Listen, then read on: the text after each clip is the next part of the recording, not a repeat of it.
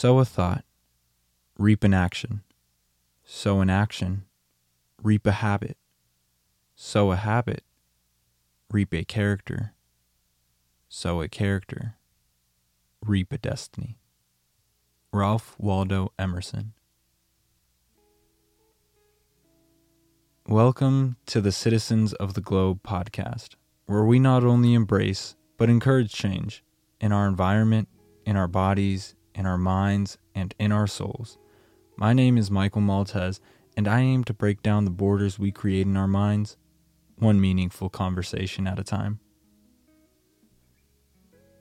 For most of my existence, I've been just fumbling forward through life, and there are just two distinct choices in recent memory that I've made that altered the course of my life and have helped me become a more grounded person. The first was starting therapy about a year ago, but the honest work and change in therapy didn't start till 6 to 8 months into it. And the second choice I made, which I started seeing more immediate benefits from, was pursuing my academic career again.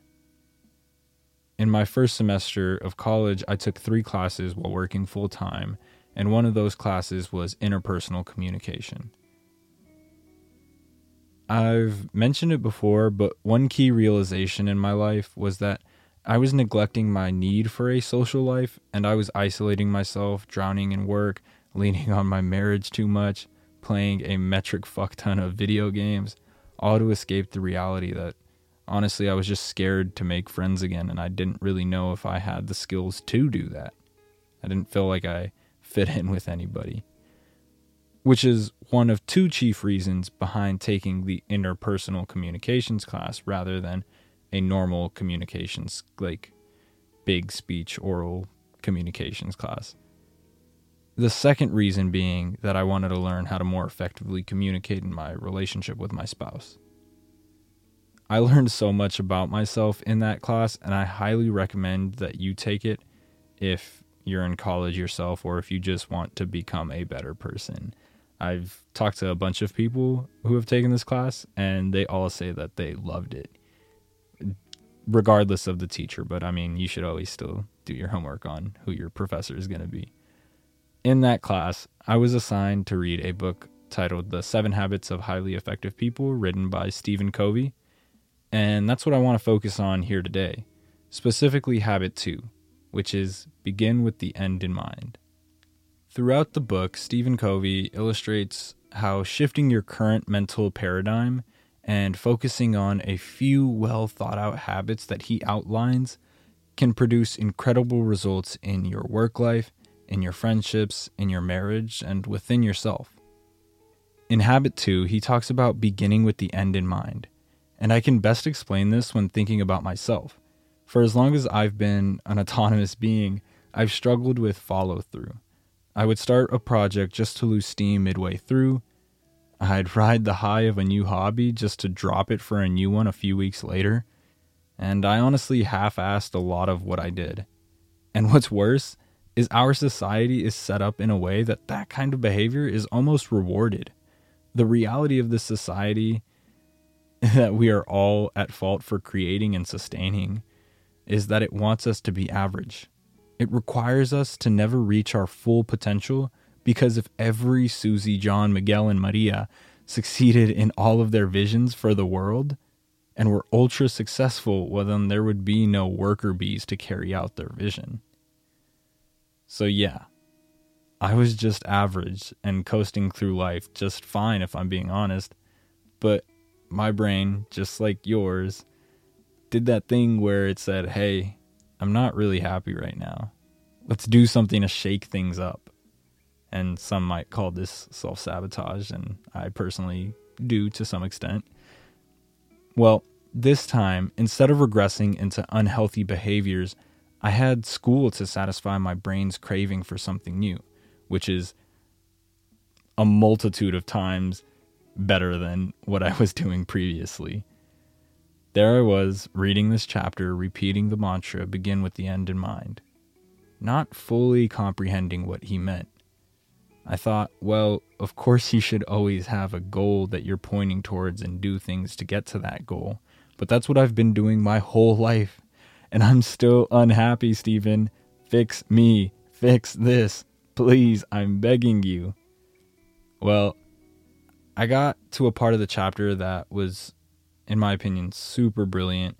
I think about it all the time, and actually this episode inspired me to reread through that chapter again.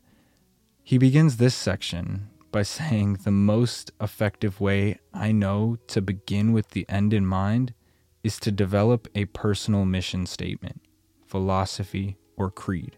Quick side note here, which is totally off topic, but the word philosophy can be broken down into two Greek roots, philo, which means to love or befriend, and sophos, which means wisdom or understanding.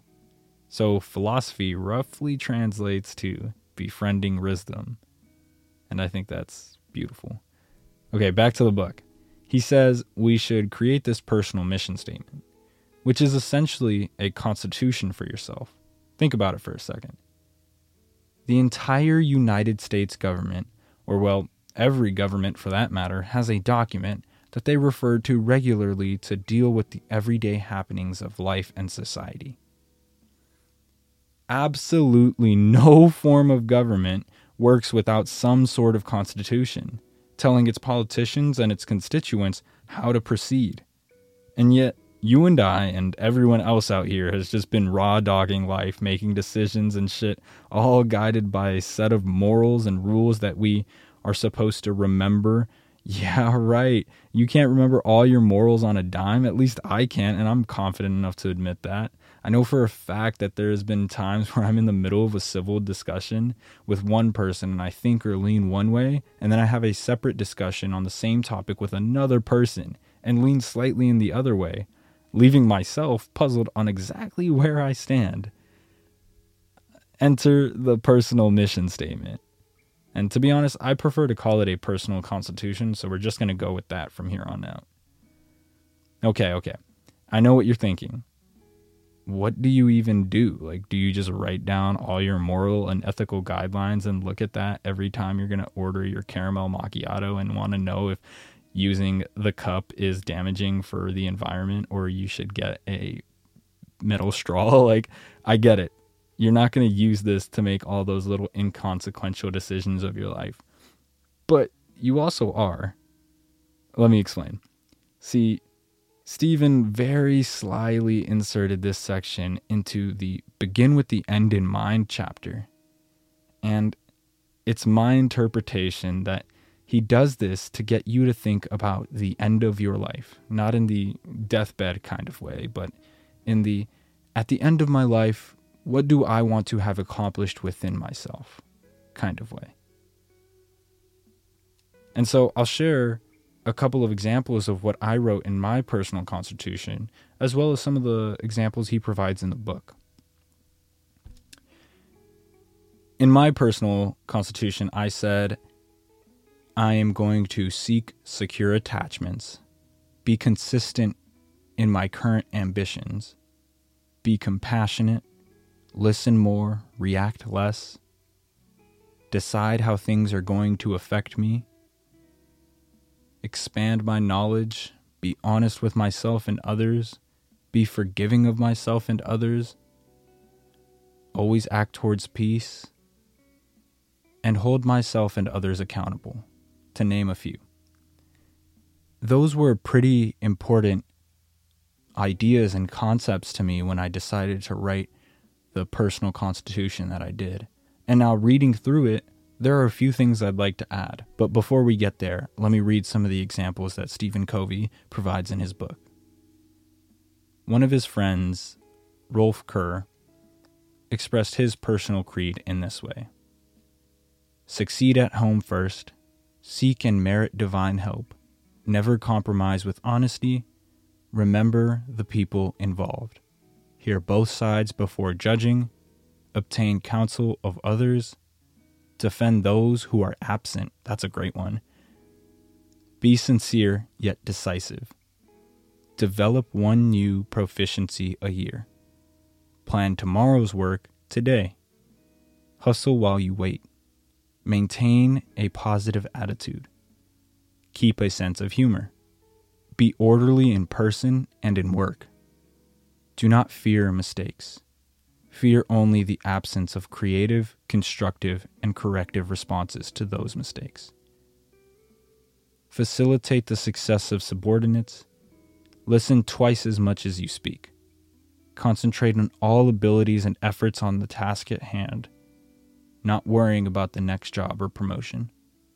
I think Rolf Kerr expressed that amazingly, and those are amazing concepts and ideas to hold yourself to in moments of moral, ethical trials and tribulations, especially, like I said, that defend those who are absent. This is something I need to work on too myself, right? A lot of the times we get to work and we got that one person we're all not super excited to be around, and all you and your other coworkers start ganging up on that person. But think about it in the other way, like if that was you and everyone else was talking about you, don't you hope and wish that somebody was there to defend your name? From the examples provided, I think you can begin to see how amazing having a personal constitution is. And the amazing thing about constitutions is that they have this inborn capability to be amended, or well, at least the U.S. Constitution did. And that's not just there for good looks, not in the U.S. Constitution and not in yours. It's supposed to be used. As the times change and as we change and as we grow and expand our knowledge, become more compassionate beings, we should amend the document that governs our society and our personal life. Make changes as you grow, as you learn new things. We are evolutionary creatures, and it's crazy to me that some people insist on staying the same forever. Once you have it written down somewhere, safe, refer to it often, mentally or physically. Make sure the decisions you make on a day-to-day basis align with the Constitution that you write today or tomorrow if you're lazy. And that's okay if you're lazy, because I would procrastinate on it too and put it off. At the end of this human experience, I have a very strong inclination that you'll be able to look back with a certain level of peace that you've been living in accordance with yourself if you do this. I want you fellow humans to know that I'm not just bringing you these carefully curated bits of information. I'm putting these concepts into practice every day myself. Am I perfect? No. Am I the second coming of Jesus? Probably not. And you're probably not either. So having this personal constitution doesn't mean your whole life is going to click into place now. All it means is that you're holding yourself accountable for your actions. Am I going to tell that white lie today? Well, Michael, I don't know. By doing that, are you being honest with yourself and others? Am I going to hold this grudge against this person who cut me off on the freeway? Well, would that be in line with forgiving yourself and others? Am I going to take on this new project right now? Well, I don't know. Is that going to overload your capacity to be consistent in your current ambitions?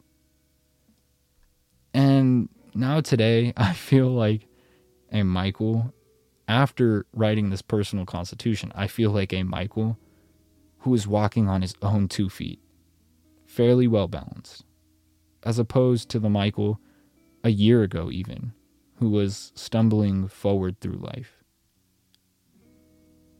You should be starting to see how useful having some written down personal accountability can be. There's less wiggle room for your moral and ethical decision making.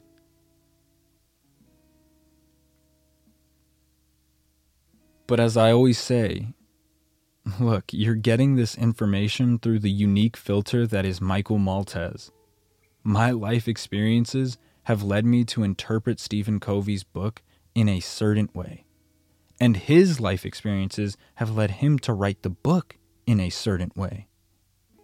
So I implore you to pursue the source of this information for yourself.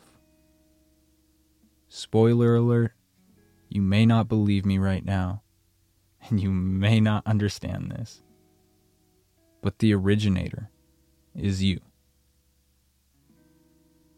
And with that, I hope you continue to create the day that you want.